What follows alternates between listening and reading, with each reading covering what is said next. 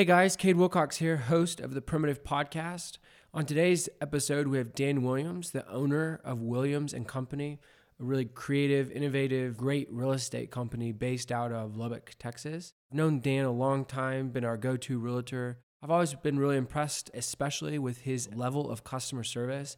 He's always been a very high volume realtor. And one of the greatest things I've always noticed about him is he's so not salesy. And I've always really admired that about him. He just seeks to be helpful. And so in today's podcast, we're going to talk a lot about leadership, work-life balance, when he thought about starting his own business, just hear a little bit about his story. Hope you enjoy.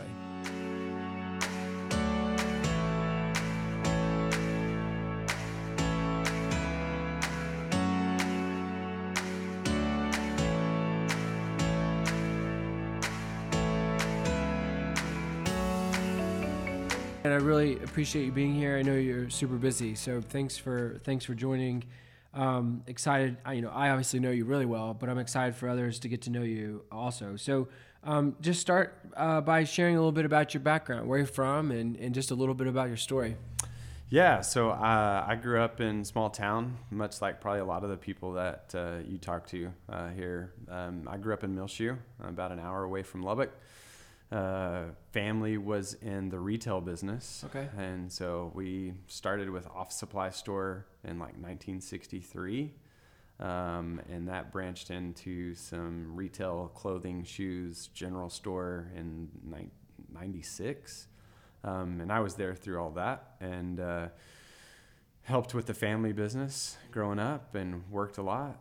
And then graduated from Muleshoe, came up to play a little bit of basketball at LCU with a buddy of mine, and then stuck around, enjoyed it, got a business degree from LCU, and then basically immediately went into real estate. Not quite. I mean, a few months later, got into real estate. Kind of a weird story how that just stumbled over it. I knew nothing about real estate. My parents knew nothing about real estate. So you had never thought about being in real estate in the past? No, not at all. Monster.com ad. Really? Yeah, dead serious. And it said $50,000 a year salary. And I was like, I didn't know they did salaries in real estate. Well, it turns out they don't. And so interviewed for like 3 interviews at Coldwell Banker, and then ended up saying like, man, I better now than never, and gave it a shot. I knew sales was my thing. Yeah. I knew I always wanted to be in sales. And so got into real estate right after that, and then have now been doing that since 0506. Okay. So about 15 years. That's awesome. What sparked your desire for sales? Obviously, it sounds like you grew up in a retail environment, so your parents probably worked nights and weekends and holidays, and so you kind of grew up probably in the back room and then on the showroom floor. So. Yeah, pretty much. So I grew up at our office supply store, like playing in the back. Every day after school, I would walk from school to the office supply.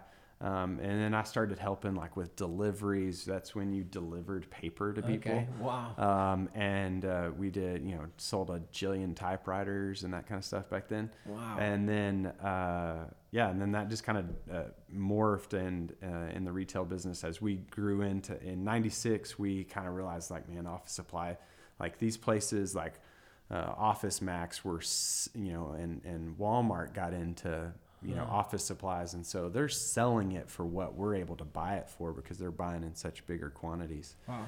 So it changed our business pretty dramatically. And we were like, we need to get into something, different. And so we reached out and got a contract with Nike and like Caterpillar boots and a couple of others. It was a long process. And, but anyway, so we had a huge building on Main Street in Muleshoe, divided that up. And had 2 businesses there, office supply and the clothing and shoe store.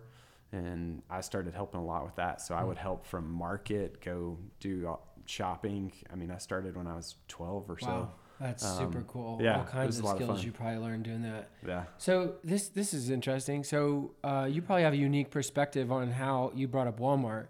You probably have a unique perspective on kind of how like Amazon, Walmart, and now Target. I mean, all of them are online now, but particularly Amazon. So do you vividly remember when y'all's kind of small town, locally owned kind of retail store was dramatically impacted by the Amazons of the world? Oh yeah, big time. I mean, it was just and it started happening and it started going quick. And is it just as literally as simple as people buy the same products, but now they're buying them literally online versus in person? I mean, is it that simple? Yeah, and it was, it's cheaper because they're buying lots of it. Yeah. And, what's hard for me and what I still like about Lubbock is, we're very supportive of the local businesses. But it's really hard for me to see people go buy online or go do that. I know it's convenient, but the person that has a great shop on 50th Street and gives back to his local community and hires those people and pays taxes here and does all that stuff, those are the people that you have to support. And you understood that in Muleshoe. It was different. And, we were behind 5 years on everything. Right. So it took longer to hit there. And so you could see what's happening in other markets and kind of try to adjust a little bit. So we did, eventually we had to move from Main Street, your old Main Streets where everybody shopped, like Bell's was across the street from us. We moved from there. We got a grant with the city that we applied for and moved out onto the highway where, we'd get more traffic that came by. Yeah. So it kind of changed the dynamics. It was tough to none of these questions have anything to do with what I told you about, but now I'm stuck on it. So I'm just going to keep asking. What do you think? I mean, again, I guess just giving you a unique experience with it, if you're a small shop owner, it doesn't matter what you're selling, but if you're a small shop owner and you're still trying to be viable and competitive given everything you just said about convenience, price, online. We buy almost virtually everything online now. But if you're that small shop owner, how do you think in the 21st century with the way everything has changed that you can still be viable, or can you be viable? How do you carve out for yourself an opportunity being a local retail store of anything, given the nature of the Amazons of the world? How does that work? I think this goes back to some of the stuff that was on your questions, but I think it goes to some of what you guys talk about in marketing, and that's having a story and something that people attach to, right? Mm-hmm. And that's where, one of the best examples, there's a couple of coffee shops in town that I would say they have that story, that background that people attach to and want to support. And then there's the mountain hideaways of the world that people love, and they've suffered, dramatically during things like this. But, our business, our family business sold out in 2015, and those people I think have since maybe even closed the store. It's just changed. But I think you've got to have a story that people attach to. And you can't be a commodity, right? You have to figure out how to differentiate. Yeah. And that's what I tell our sales agents, at our office is you can't be a key to the door.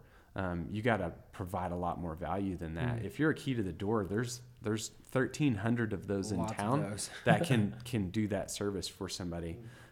So you got to be a lot greater than what that is. And so I think that's where it boils down to, and you got to offer people something that when they come in, it's this experience is off the charts, and nobody's ever going to go tell somebody else about their expectations being met. And so you've got to be greater. You've got to exceed their expectations for somebody to go retell that story. Be compelled enough to be an advocate. No, that's good. That's curious.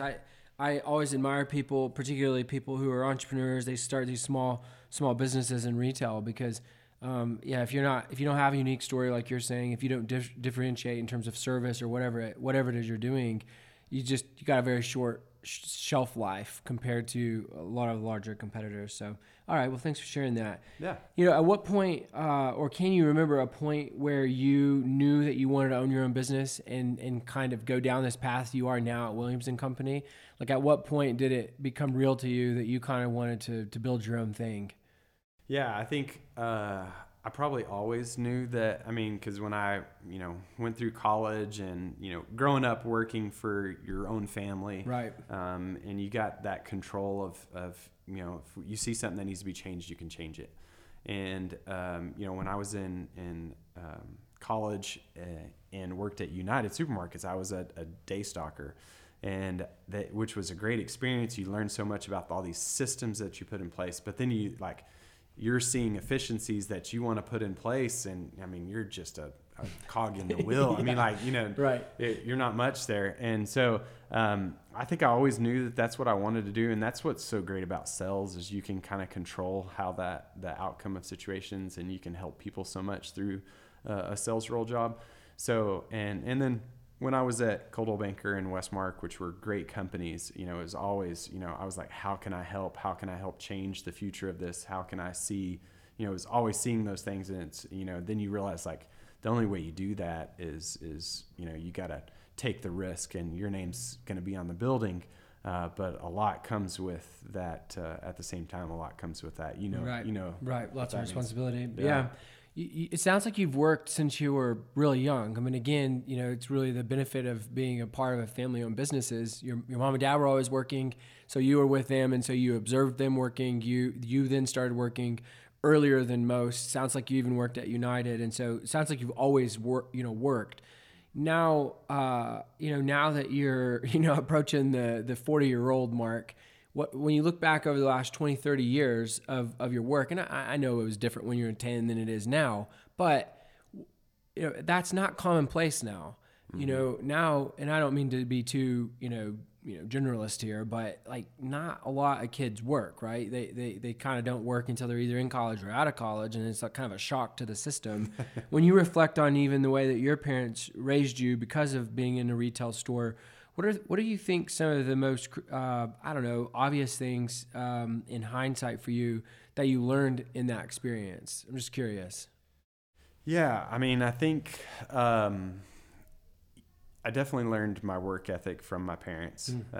Seeing them work 6 days a week was, an easy week, and most of the time it was 7 days. So I learned a ton from them, just how to do that and how to run a business with, with love and care. You love on all those people that walk in the door, no matter what they need. Sometimes you may make money, sometimes you may not make money. So I think that was probably some of the catalyst that helped me get to the point where I am. And, I learned so many business concepts before I ever went into business school.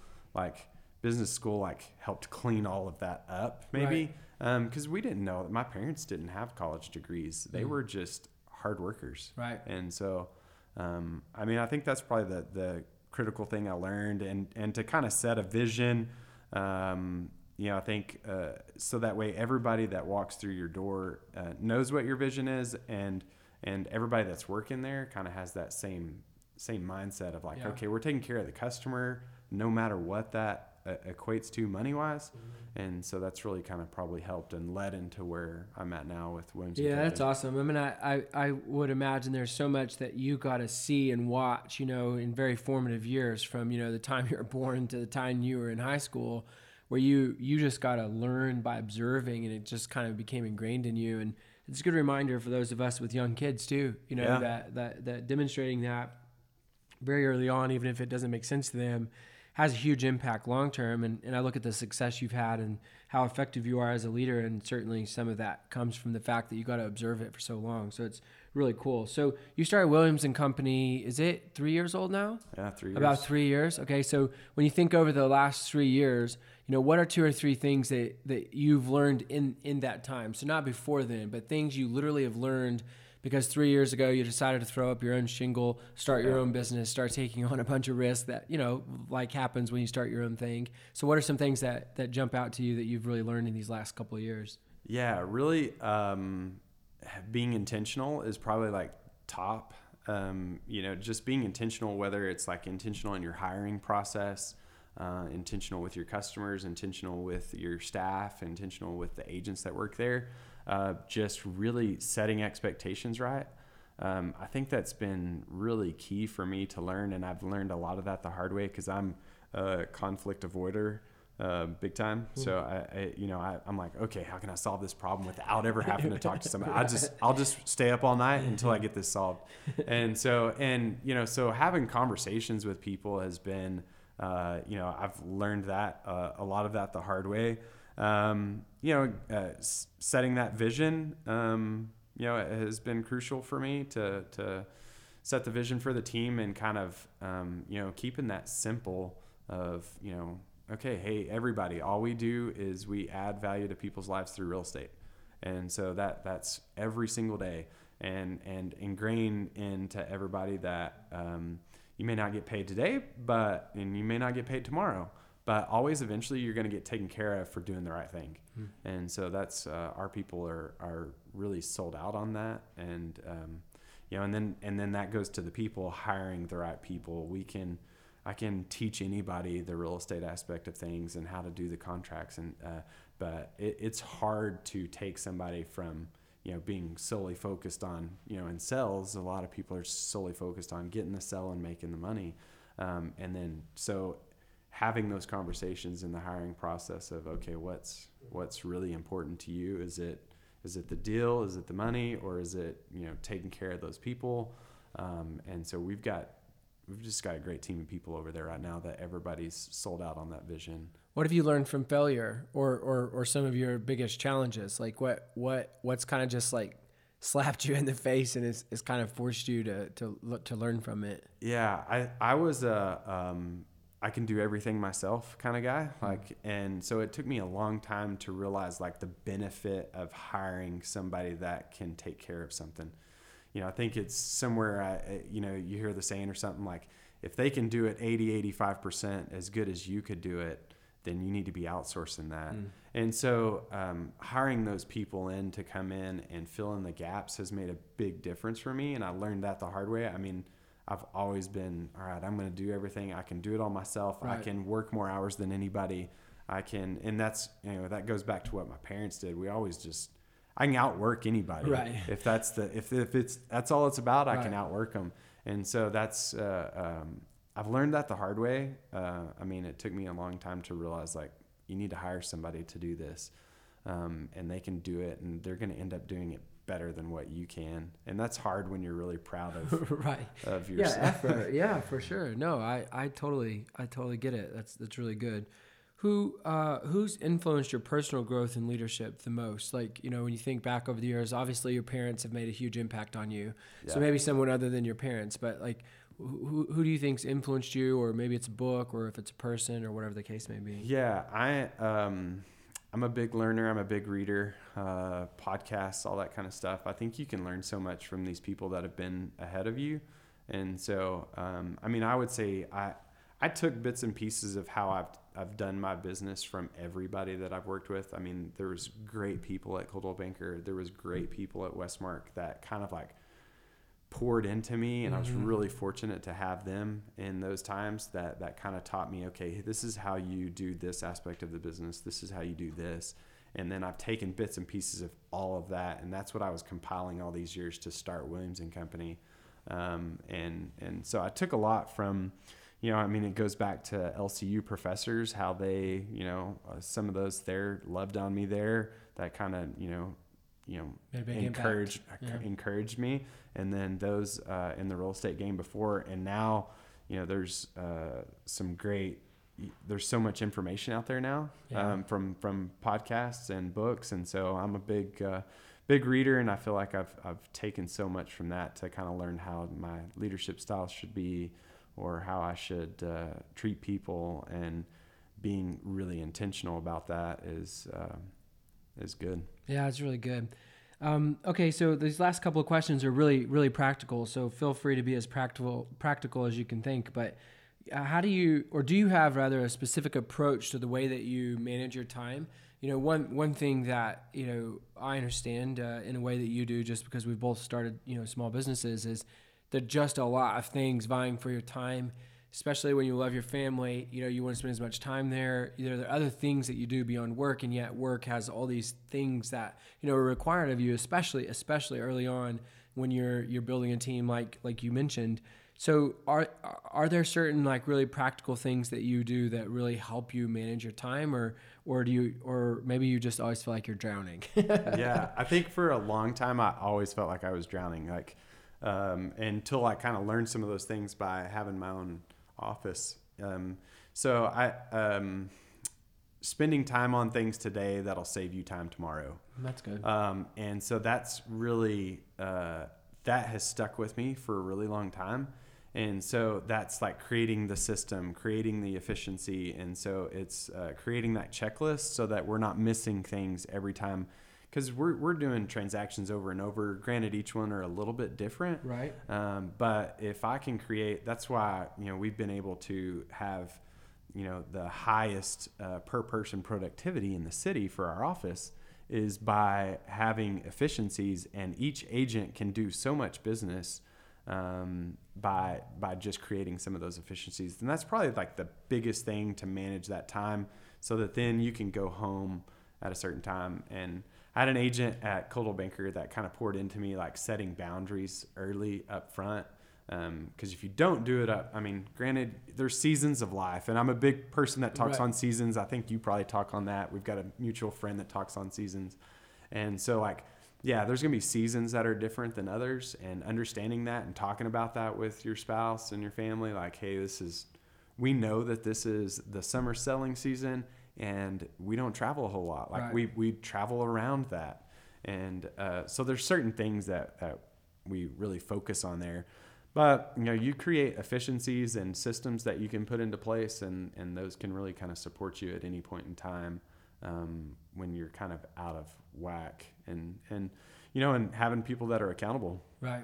You got to be, my spouse should be the first one to let me know. And holds you accountable, yeah. Yeah, and so Lydia's been really good about that, to kind of keep me in tune with those kind of things. Speaking of your family, how do you balance work and family, especially when you're trying to grow something? Now you're responsible, for your team, for your staff, for your employees. Yeah. And so what's that, like, kind of learning that balance? I mean, because in one sense, when you were an agent by yourself, right, it's just like you were Dan Williams and you were an agent at Westmark, it's just kind of you. But now you're responsible for a whole company, you have multiple employees. What does that look like for you, kind of balancing that responsibility and that sense of responsibility with the rest of your life and young girls and all that stuff? Yeah, and I think, it goes back to, if it's important to you, you'd be doing it already probably.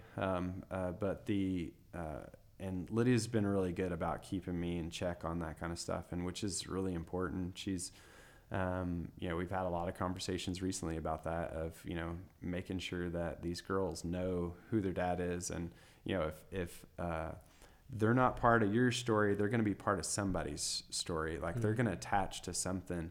And so that's really been important to me, is to be there, to be at their events, and to know. I haven't always been great about that, for sure. Like you go through a season that it's difficult, but that's why hiring the right people that can help support you, and you can work together to get things done. And scheduling it, so being intentional, that goes down to, like, me and Lydia's, like, we calendar lunch once a week now. We have never done that until the past couple years, the past year. Having everything in that calendar to know that, hey, this is where I'm at, and so my assistant's going to know, like, hey, I'm with my wife at this time. Very proactive, very intentional. Yeah. And so that's that intentionality that I learned a long time ago, and Lydia taught a lot of that to me. But that's been key in not only business, but in family. Yeah, that's cool. So, yeah. That's really good. I probably take this too far. Lacey gets on to me a lot, but coming into 2020, a couple of months left when 2019, I printed out 12 months of calendar, the actual sheets of paper. No, I love that. And I circled every single trip. I planned it all before 2020 even happened. She says that's extremely obsessive, but like you've just been talking about intentionality, something's going to vie for something's going to get your time. Yeah. And so if you don't budget your time, someone else is going to get it. And instead of being, proactive, you're reactive. And so I appreciate when you use words like proactive and intentionality, because it really doesn't matter what you're doing, whether it's your own business or you're a teacher or whatever. If you're not intentional, you're going to be reactive. Yeah. And I did the same thing with my calendar. Is like, we looked at, okay, here's all of our travel for the year. So let's so if this is a priority, that needs to be there first, and then we can work around that. And that's where, like, most of your clients and a lot of real estate people are like, oh, I can't do that, or I can't do this because I'd miss somebody. I mean, if you tell them out far enough in advance and you're setting that expectation of, hey, this is my time, And I talk about that with the agents, like, don't say, hey, what works for you? Right. Does, Monday, Tuesday, you tell me what works for you? No, send them, hey, I have Tuesday at 3:30 or Wednesday at 4, or give them some options, and they're going to respond most likely with, hey, that one works. And now I'm calendared and it works within everything that I've got going. Yeah, that's awesome. Yeah, it's super, super helpful. And for those who are listening who maybe aren't as intentional or proactive in that, it really is transformative, and would encourage you to consider what that would even look like in your own life. All right, last question for you. What keeps you inspired? What helps you think about the future? Again, one of the big challenges of really for anyone when you get in the work, right? You're constantly in the work. You're focused on the work. How does Dan Williams kind of rise out of the day-to-day, out of the details, out of the very necessary things that are part of running a business, and think about the future and stay encouraged and stay inspired as the leader and kind of the pulse maker, if you will, of your company? I mean, I think that comes from, part of that's family, Lydia, Maddie, and Abby. Like, I think that keeps me inspired to go and do, and they encourage me in that. But being surrounded by great people, you're the sum total of the people that you hang out with the most. That's so true, isn't it? And I, you see those people and you connect with those business people. And that's why we do things like, some of these young leadership type events where you're just connected to other people that are encouraging you to be more than what you are. And I think there's that balance though too, where you kind of get too off the rails and you kind of start focusing so much on work or being something. So then you got to sit back and say like, okay, I should have defined success. I was terrible at that at the start. Like in sales, it's really easy to get out of that. Like you've got to define success for yourself so that kind of, all right, I'm good stopping right here. And I'm good, and I'm going to dig in, and I'm just going to be better within this instead of saying I need more or I need, something else. But yeah, I mean, so kind of like the my theme for this year, I stole from it was a little bit of a cheesy book, A Love Letter Life, and it was and he was talking in a relationship mode, but I've kind of used this with my girls. Is this the story you want to tell? And so like kind of asking yourself in everything that you do, that's kind of inspired me a little bit this year. Like, and I was on a trip, and I've got a daughter that's super sweet and super smart and very timid. And she's like, I'd love to go on this big slide, but I'm too scared. I don't want to do it. And I was like, it came and I was like, is that the story you want to tell? And she's like, what do you mean? I was like, well, when we go back to school on Monday, is that the story you want to tell everybody? You want to say like, hey, I went to Cancun and I wouldn't go on this huge slide. That was so awesome. And she's like, no, I'd rather tell them that I went on the slide. And I was like, well, great. Then let's go do the slide. And she did, which was shocking to me. And it's like that statement and kind of thinking that through in everything that you do. Like, is that the story you want to tell? That's been changing and inspiring for me this year. Cool. Like with every decision you make, if you can kind of ask yourself that, and then it goes back to, customer service with the agents in the office. Is that what you want to tell? Is that the story you want them telling other people?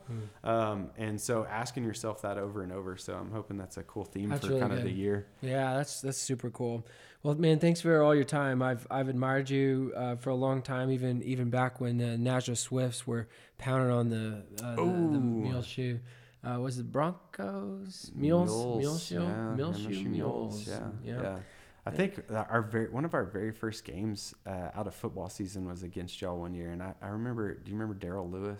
Yeah, he played football at WT, I think he right? just ran over one of y'all's guys, just like knocked him out. It's like we just came out of football, and it's, Not that anyone else would care about this, but the first time I remember playing you guys was in that summer league in Dimmitt in their old gym. You remember that? It's in a summer league. That's crazy. Anyway, all of our listeners are now saying, "Okay, time to end this podcast." No one gives two rips. Nobody cares. That Muleshoe basketball. Yeah, it's true. Well, man, thanks for being on. I in the intro that I recorded prior to this about it, I just shared why I admired you and just, first of all, your effort and how much you put into your work. but then just the way that, you know, you provide a service. You never come across salesy. You're extremely helpful. And so it's cool to hear, you know, you talk about even how you've tried to establish your company and the way you approach it. And for me, you know, one, as a client of yours, but then, you know, sending other people to do as well, is like actually observing that in practice. So it's cool to hear you talk about it, but then for me to be able to observe it and see it makes it even cooler. So thanks for sharing all that knowledge and for being on the podcast. Yeah, thanks for having me here. It's been great. It's likewise, we enjoy seeing what you guys are doing over here across the alley from us. Across the alley. Yeah. Thanks, man. Yep.